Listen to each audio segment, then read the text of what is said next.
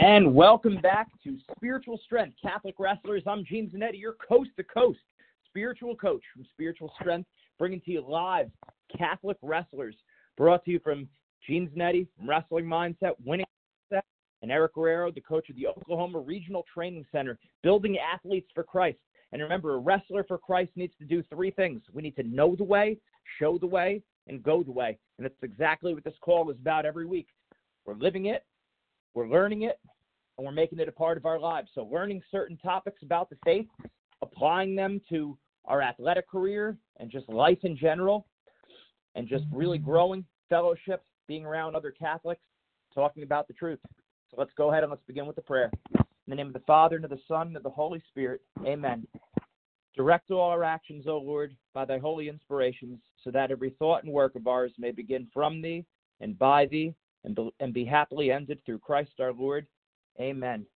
St. Joseph, terror of demons, pray for us. In the name of the Father, and of the Son, and of the Holy Spirit. Amen.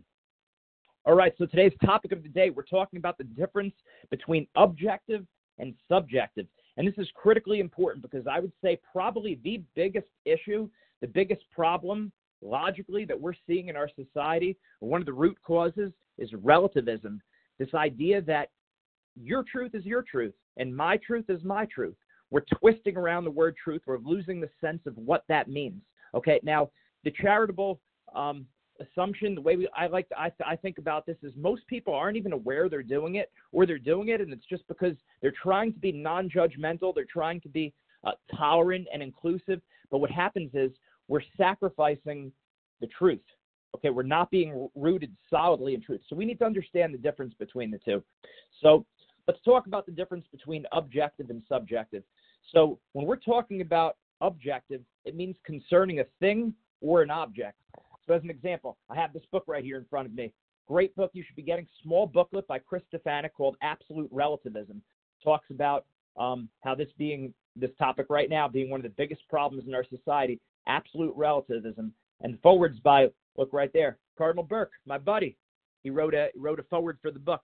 Nonetheless, simple book to read. But when we talk about an objective claim, okay, this is the difference between objective and subjective. If I say this book is here right now, or if I say this book is not here right now, that's an objective claim because it's about the object, the book. So the book is either here or it's not. So I could be right. I could say the book is here, and it is, or I could say the book is not here, and I'd be wrong.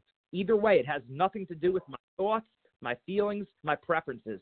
So when we're talking about something that's objectively true, it's true whether we know it, like it, or believe it. Okay, so when someone makes a claim about, someone says, there is a God, right? I believe in God, right? And someone says, well, that's your truth. That's not my truth. All right, we're talking about the object is external from us. So in other words, there either is a God or there is not a God. It can't be both, okay? So that's not a subjective claim. That has nothing to do with my preferences. It has nothing to do with what I like. It's just an external claim to us, okay? So that's very important to understand, okay? There either is or it's not. When people say, oh, Jesus is God for you, but he's not God for me, that doesn't even make logical sense. One of those statements is true. One of those statements are false because it's an objective claim. Okay, now we deal with the subjective. Subjective means it concerns the subject, so it has to do with our preferences. So if I said to you, this book, Absolute Relativism, is a great book, right? Or I'd say this is a great book. Well, that now is a subjective claim. I'm giving you my preferences. So someone might read the book and say it's a great book. Some people might say it's a good book. Some people might say it's an okay book. Some people might say it's a terrible book. That has to do, the topic has to do with the subject. It's my preferences. It's my likes. Okay, so we don't want to confuse an objective claim versus a subjective claim. Okay, so when I make an objective judgment, I judge things or actions. Things, facts, or actions. Okay, when I make a subjective claim, I'm judging a person, which I never want to do. Okay, and this is what a lot of people get confused about. People say, we don't want to judge other people. Absolutely right. Amen. We don't want to judge other people, but we can and should judge actions. Okay? So objective things concern the things themselves. Subjective means what it means to me or what it means to you. So let me give you a good example of what this is in the church. So Pope Eugene IV said in the Council of Florence in 1441, I'm going to read it because I don't want to get it wrong. He pronounced that no one who is not subject to the Pope, even if they're a martyr, they can't be saved. The Pope here makes an objective judgment. He doesn't say that all Protestants are in hell. He doesn't say all non-Christians are in hell. He doesn't say all atheists are in hell. But objectively speaking, they have no chance to enter heaven. Okay, subjectively, we don't know what the Lord's going to do with them. Okay, 2 rules of the church. The church does not judge the dead. Okay, and the church does not judge internal things. So the only thing the church can judge is external things. So if we say that's there's no salvation outside of the church, that's an objective claim. That doesn't mean everyone who's not in the church goes to hell. It's just we don't have any other information that says that. Okay, so that's all that we know. Whatever God's going to do with them, that's his business. But this is what's been revealed to us. Okay, there's no salvation outside of the church. We know that. Okay, so we don't want to mix up the objective and subjective. And this relativism, I can tell you this just as a school psychologist, this is where, a lot of times people see a psychologist and they say, oh man, or you look at someone from a distance and you say, well, the psychologists, they're the ones whose kids are all messed up, right? Or they're the one who's all messed up themselves. And I think what they're intuiting, and that's of course not true for everyone. That's a massive overgeneralization. But I think what they're referring to is a lot of times what we see, especially in the field of psychology, but all over, is this wishy-washy attitude towards the truth. We start to say, well, that's true for you, but it's not true for me. And they're probably doing it with good intentions because they don't want anyone to feel alienated. They don't want to ostracize other people, or they want to build people up and make them feel good. I'm all about that. I want to do that. We're commanded by Jesus to be gentle, to be respectful, to be loving. But Jesus is the truth, so we have to tell the truth. Okay, and what happens is when you see people they have their foundation on relativism, they're not on strong ground. They're like the man who built his house on the sand. And when the winds blew and the storms came and the floods and the wind blew and beat upon the house, it fell because it was founded on sand. But the person who understands logically the difference between objective versus subjective, objective truth versus subjective preferences, likes and dislikes, that person is building their house on a rock. And then when the floods came and the winds blew and beat upon the house, it fell not, for it was founded upon a rock. So we need to be rooted in truth. Okay, so again, strong recommendation to get this book, Absolute Relativism, small booklet, great information, Chris Stefanik. Eric, do you want to jump in? Star 1, please. Okay, I should be unmuted. Hello, everybody. I guess I just, without, again, not reiterating everything that I seem to say every week, but I think it's always important to note that, again, the natural mimics the supernatural.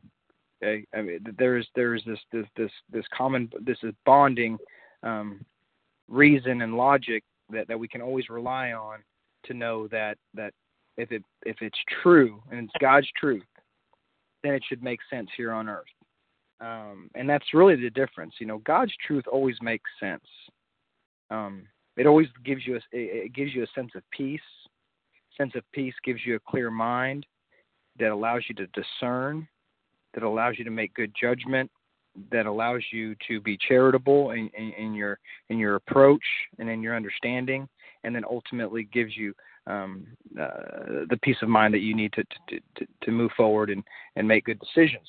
So God's truth leads to peace. Man's truth, okay, our reasoning, separate from God, when we just rely on our reasoning and without holding fast to God's truth, oftentimes that leads to debate. That leads to confusion. That, and they say, well, we're just having dialogue over the topic. Well, dialogue in excess, just like psychology in excess, with the absence of God's truth as its foundation, leads to confusion. And we know God is not the author of confusion. Is not the author of confusion. He is the author of peace. He is the author of understanding of all things that are good, which is our reason and logic, with Him as the basis for it. So I guess where I'm going with all of this is when we're pursuing something, whether it be a goal in life, whether it's our wrestling, whether it's, pursuing your degree in your individual institution, your education, or bettering yourself as a human. Understanding what God wants for us, understanding what God wants for how us to behave and react and move forward on a daily basis is critical. And the biggest part of that is our understanding of what truth is. Truth is, in a practical form, if it's harder, it's better. Meaning, is it harder to wrestle hard or take it easy today? It's harder to wrestle hard. Is it harder to run fast or run slow? It's harder to run fast. Is it harder to fast or not to fast? Is it harder to be disciplined and get your 3 prayers in a day? To do to do our morning offering, our afternoon offering, and then our evening prayers. Yeah, it's harder to do that than it is to just go, I'm skipping it today. If it's harder, it's better. And while that's not necessarily a scripture in the Bible, that's one thing we know that is God's truth. God could have saved us. He could have redeemed us without putting Himself in the person of Christ through immense pain and agony and essentially torture. He could have done that. He could have snapped his fingers and made all things great again. But He chose not to. He chose to do the hard thing.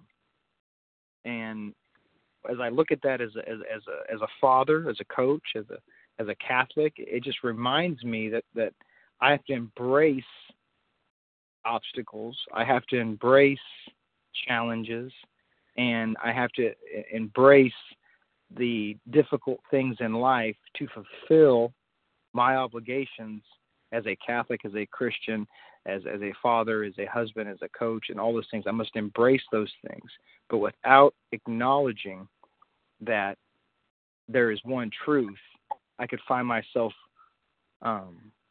reasoning those things away. I could find myself negotiating those things away. I could find myself wanting to do less because it seems like the path of least resistance. So when we understand what is true, we understand that God's path is harder, but it is better for us, and we hold fast to just that one simple concept. Listening is harder than ignoring. Being obedient is harder than being disobedient. We hold fast to that one concept, that one universal truth, that harder is better. It essentially gives us the peace and the clear mind we need to discern all things and move forward in a positive way. Getting along with a teammate who's difficult, harder. Getting along with a coach who maybe you have challenges with, harder. What's easy to do? Walk out. What's easy to do? Give up on the relationship. Making weight is hard. But offering it up is sacrifice, and offering it up is reparations and penance can lead us in the right direction. So, without digressing too much, I just encourage everybody to remember that harder is better. God Himself chose harder over easier, and as long as we hold on to that universal truth, that is God's truth, I think we all do the best that we can to make the best decisions possible. So, thank you. Excellent. Yeah, great. Thanks, Eric. That's right. Christ sanctified suffering. So apart from Christ, suffering doesn't make any sense. That's why in our society nowadays, it's about eliminate suffering at all costs. And look, we get it. Of course, it's important to, you want to make your life easier. You want, when you can, at the right time, these kind of things. And if there's pain, we want to try to heal the pain. But we can offer up the pain.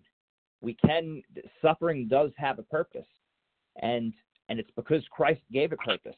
He doesn't ask us to do anything that He Himself didn't do. He went through the cross, He lived the hard path, and He paved the way for us to do it. So we're just following Christ. And as we say over and over, Catholicism is not just about following rules and laws. Catholicism is a participation in Christ. Christ wants to live your life. Christ wants to wrestle your career.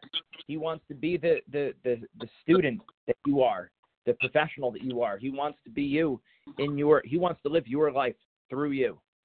So let Him do it.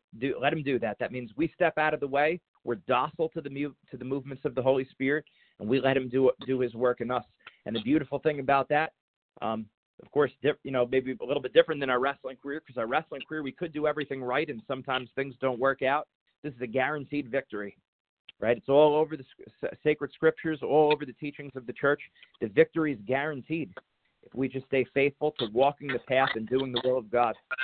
So let's go now to Our Lady, and let's pray that she give us the strength, that she lead us to her Son, especially during these days of the different Marian feasts.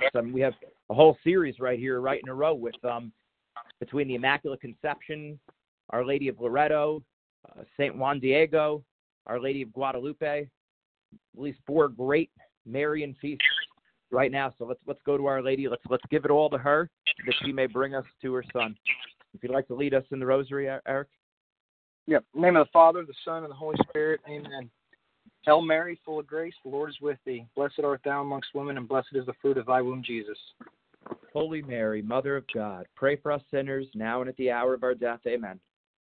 Hail Mary, full of grace, the Lord is with thee. Blessed art thou amongst women, and blessed is the fruit of thy womb, Jesus. Holy Mary, Mother of God, pray for us sinners, now and at the hour of our death. Amen. Hail Mary, full of grace, the Lord is with thee. Blessed art thou amongst women, and blessed is the fruit of thy womb, Jesus. Holy Mary, Mother of God, pray for us sinners, now and at the hour of our death. Amen. Hail Mary, full of grace, the Lord is with thee. Blessed art thou amongst women, and blessed is the fruit of thy womb, Jesus.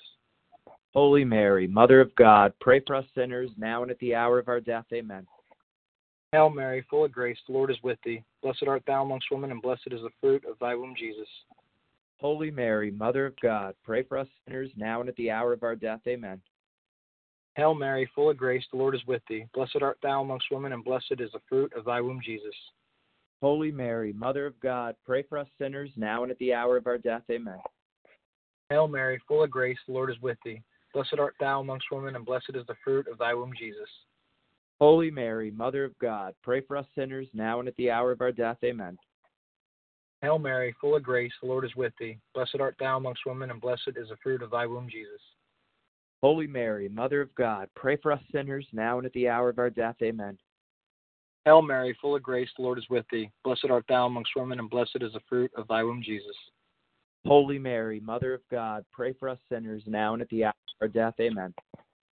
Hail Mary, full of grace, the Lord is with thee. Blessed art thou amongst women, and blessed is the fruit of thy womb, Jesus. Holy Mary, Mother of God, pray for us sinners, now and at the hour of our death. Amen. Glory be to the Father, the Son, and the Holy Spirit. As it was in the beginning, is now, and ever shall be, world without end. Amen. And the Father, and the Son, and the Holy Spirit. Amen. Again, it's great, our prayers all being united as Catholics. That's the beautiful thing about having these set prayers, that we could all pray together, that we unite them together, and they become more powerful through no good of our own, but through the goodness of God. Like we said, again, Catholicism is that participation in Christ, and he promised to lead us all in truth, matters in faith and morals, that the Holy Catholic Church is infallible. So we want to be like the wise man who built his house on a rock, the firm teachings of the Catholic faith, and things go well from there. That's what's going to make us a better wrestler, better student, better professional, better citizen, and everything. Again, thank you all for calling. We'll do it again next week. God bless you. God bless your families. Take care.